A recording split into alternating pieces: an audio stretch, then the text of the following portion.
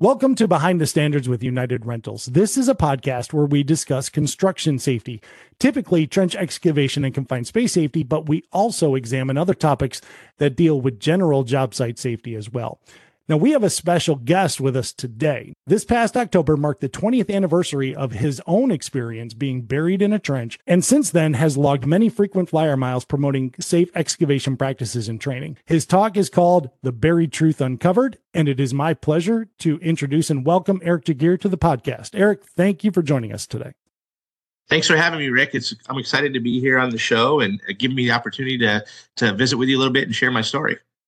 So this past October marked the 20th anniversary of that harrowing experience. And for those who may not be familiar with the situation and what happened that day, can you explain what happened?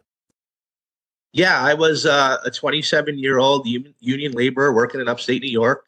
It was October 4th of 2002, and we were installing a 12-inch water main. And we got to one point where we were digging, and we hit a small piece of drainage line. We busted the piece of drainage line open, realized that we had to repair it. The laborer I was working with, he went to go get a piece of pipe so we could make the repair.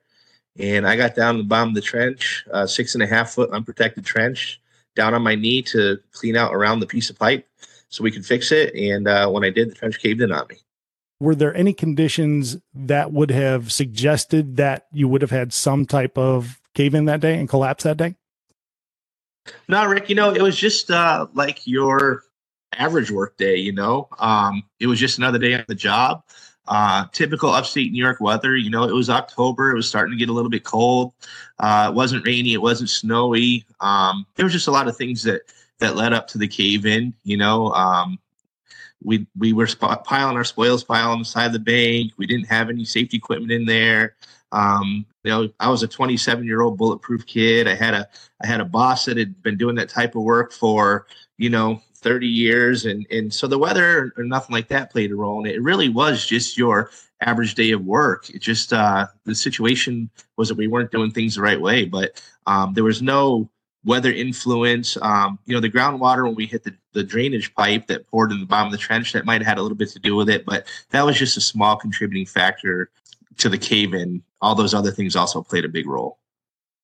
What work were you there to actually perform? We were installing a 12-inch water main. We were putting a water line in for a local municipality. When we started putting the water line in, we started digging 4-foot trenches, and then the landscape started to change around us a little bit. And next, we were in 4.5-foot trenches, and before you knew it, we were in 5.5-foot trenches. And we just kind of took this slow, gradual change from doing it the right way to doing it in an unsafe way. And but it was just your simple water line install. What was your mindset about safety before the job? Well, I didn't have a very good attitude towards safety. I was kind of a farm kid. You just got in there and you did whatever you had to do to get the job done. And, I just never really thought an accident was going to happen to me. And, I kind of had that attitude. Like I said, I was a 27-year-old bulletproof kid. My attitude at the time was if I pulled on something and it didn't move, I just pulled a little bit harder, And when you take that kind of attitude towards safety and, you don't think about the safety procedures and you don't want to follow use the safety equipment. And then you have a boss who had been doing that type of work for 30 years. And really, when he was taught to do that type of work, he was taught to do it without that safety equipment. And he kind of got comfortable doing it that way. And when you add those two things together, it can be a recipe for disaster. And so the collapse happens. You're at the bottom of the trench. What immediately went through your mind?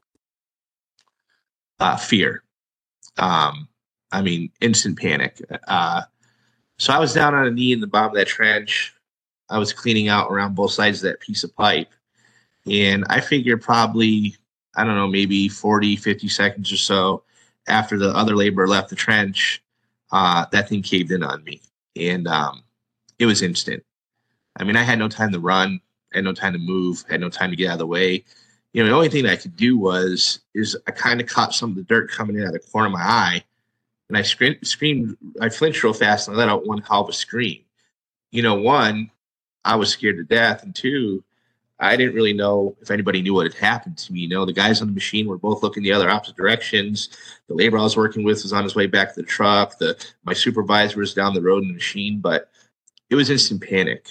And while I was down there, I mean, it was pitch black. You know, I couldn't see, I couldn't move, I couldn't do anything. I was trapped. I was completely helpless, and I was kind of disoriented. You know, like I mean, every time I'd move the dirt, it just kept packing in tighter and tighter around me. And even if I could move, I could try to dig myself out. I didn't know which way was up. I didn't know which way was down. You know, I had no idea. And I remember when I exhaled, the weight of the dirt, you know, they figured there was over 2,000 pounds of dirt on top of me. And they say it was like getting hit by a truck doing 70 miles an hour. And I remember exhaling down there, and I remember that weight of that dirt just kind of settling down on my chest.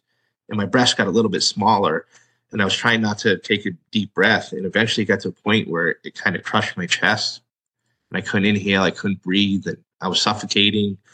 I was trapped. I was gasping for air, fighting for my life. And there came a point, you know, where I kind of knew there was no way I was ever going to get out on my own. I didn't really know if anyone was coming for me. And there came a point down there where I realized that I was going to die right there at the bottom of that trench. You know, I kind of realized that I was never going to make it out on my own, and I wasn't going to get out and see my family again. I wasn't going to get out and see my friends, and I was going to die right there. Pretty scary. You know, I can't explain. It's been 20 years, and I try to explain to people what it was like down there at the bottom of that trench and what I was going through, and I just can't really explain it to get people to understand what it was like down there. I can't imagine somebody actually being able to understand exactly what you were actually going through at that point. Yeah, it's a scary thing. And, you know, I guess that's one of the reasons why I kind of started doing this, was because I don't really want anybody to ever have to understand what it was like to go through down there. And this is the whole point of this podcast and the show. But you know, it was scary. And, you know, when you realize that, you know, you're going to die and you're never going to see your family again, all of a sudden those things become way more important. You know, we take them for granted sometimes. And then you wish that you would have followed the safety procedures, and you wish you would have, you know, got the training or done things the right way. But when you're down there in the bottom of that trench and the dirt's crushing the life out of you, you can't breathe. It's too late. You can't start over. You can't do it again. So. And now, a word from our sponsor. In today's world, it is critical to have a partner that puts safety at the forefront. A partner who understands what you're up against. A partner you can count on to get you what you need when you need it. That's why United Rentals is here for you, combining equipment, safety, experience, and data to help your team get the job done. United Rentals, here to help with the equipment and tools you need. To find a store nearest you, visit unitedrentals.com or call 1-800-UR-RENTS. You mentioned the coworkers on site, and you weren't sure whether they were going to actually be able to get to you in time. How many people were actually on site that day? We were kind of working with a small man crew. You know, this wasn't a really large project. So it was a crew of 2 laborers, one being myself. We had 2 machine operators, and we had that superintendent. So it was, you know, really only a 5-man crew. And, you know, we were all pretty close. We all knew each other. We all used to joke around. The laborer I was working with that day, him and I were really good friends. To this day, we still live in the same town. We used to ride to work together. You know, his wife and my wife to be, every Thursday night, we'd go out for chicken wings and have a beer. And we were a pretty tight crew, you know. We were pretty good friends, but it was just a small man crew. And so how did this accident affect your coworkers? It scared them as well, you know, and not only did it scare them, it put them in a terrible situation. It put them in a situation to have to make some really tough decisions. And you know, that was one of the things that I think that I never really thought about when I was out there working and out there maybe taking these risks and taking these shortcuts, was the situation that my actions could put my fellow coworkers into, you know. And nobody really saw that trench cave in on me. You know, the backhoe operator behind me, he was looking the opposite direction, backfilling the pieces we had just laid. The operator up in front of me, he was looking the opposite direction, digging for the next couple pieces of pipe we were going to put down on the ground. The labor that I was working with was on his way back to the truck to get a piece of pipe so we could make the repair. And at the time, my supervisor, he was down the road in the loader getting us some stone. So when the trench caved in on me, nobody saw it happen. And nobody really knew exactly where I was at in that trench. We had a pretty big section of that trench opened up. And luckily for me, the labor I was working with, he heard me scream, and I screamed out loud, and he came on over the side of that bank. And, one of the things that I always talk about is they had to make a decision about my life that day, I mean, they kind of knew that if they were to use shovels to try to dig all that dirt out and try to figure out where I was at and find me, they were never going to get to me in time. It wasn't going to happen. But on the other hand, they also knew that if they sunk the teeth of that bucket in the ground and try to take some of that dirt off, there's a really good chance that they could hit me with that bucket, kill me with that bucket. And, that's a really tough situation to put them in.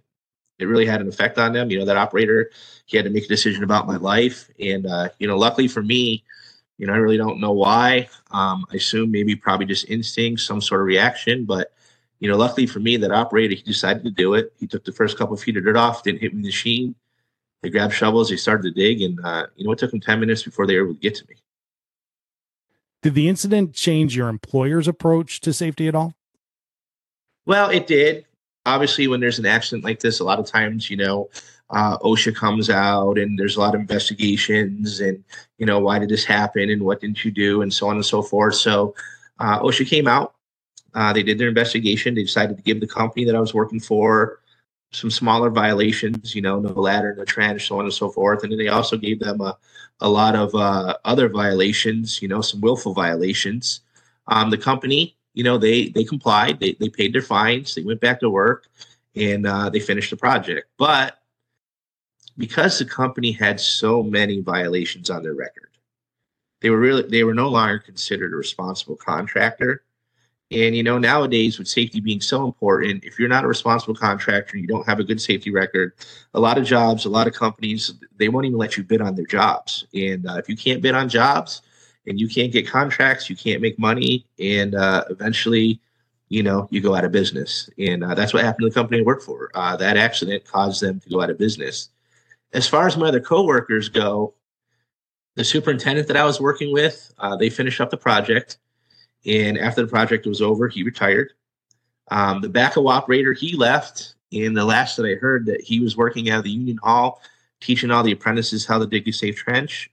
And the labor that I was working with is a foreman, superintendent / kind of safety guy for a construction company here in upstate New York. So it just sort of changed all their lives when it came to their jobs. I will tell you that labor I was working with, him and I were really good friends. And, to this day, we still live in the same town together. We live about 3 miles apart.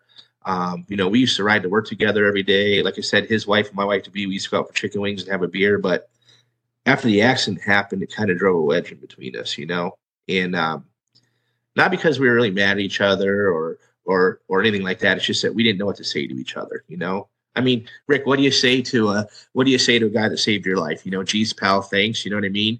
And when I see those guys, I feel like I owe them something. I can't repay them. But when I see them, I feel guilty because I know that by going down there that day and doing what I did without that safety equipment, I know what I put them through. They had to make a decision about my life with that machinery. They had to, call my wife and tell them I think I was going to make it. When I see them, I feel terrible.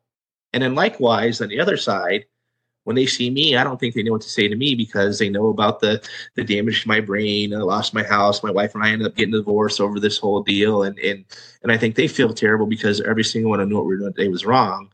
And not one of them spoke up and said something. So when we see each other, it's just sort of, hey, and that's it. I will tell you that other labor and I, we went about 15 years without talking. And then finally we ran into each other. We decided to have a conversation. I learned a lot of things about the accident that day. And now we do have a relationship. Him and I are friends. It's not as easy as it was before. We have to work at it. We kind of live in a small town. So everybody around here kind of knows about the accident, what happened. So anytime we go somewhere, it never fails. Somebody comes up and says, hey, you guys were involved in that accident that day. But we do have a relationship, and we did just recently get together and we kind of filmed a small video that he wanted to do that kind of talks about his side of the story, what it was like digging me out, calling my wife, seeing me in the hospital, going back to the job site and starting right where we left off. So it definitely had a huge effect on everybody in the crew that day. And I'm thinking that when you made that video with that laborer, that probably kind of maybe brought some closure to the whole thing for maybe both of you. It's two construction workers, two friends sitting there in a stool, and I just kind of asked him questions, and he talks about his experience that day. It is kind of strange that you say that, though, because I never thanked him. And when we filmed the video for the first time ever, I reached over and shook his hand at the end of the video, and I just thanked him for what he did for me that day. And so you're right, it did kind of bring some closure. It did kind of, you'll never put it behind you because you can never forget when an accident like that happens. But it kind of allows us to try to move on and keep doing positive with this thing. This has been part one of my conversation with trench safety survivor Eric Jagir. Should you have any questions about this topic or have suggestions about other topics that we can discuss, feel free to send an email to urtspodcast@ur.com. For training and content information, go to trenchsafetyevents.com. On behalf of Eric and myself, thanks for listening, stay safe, and be looking for part two of our conversation to be released very soon.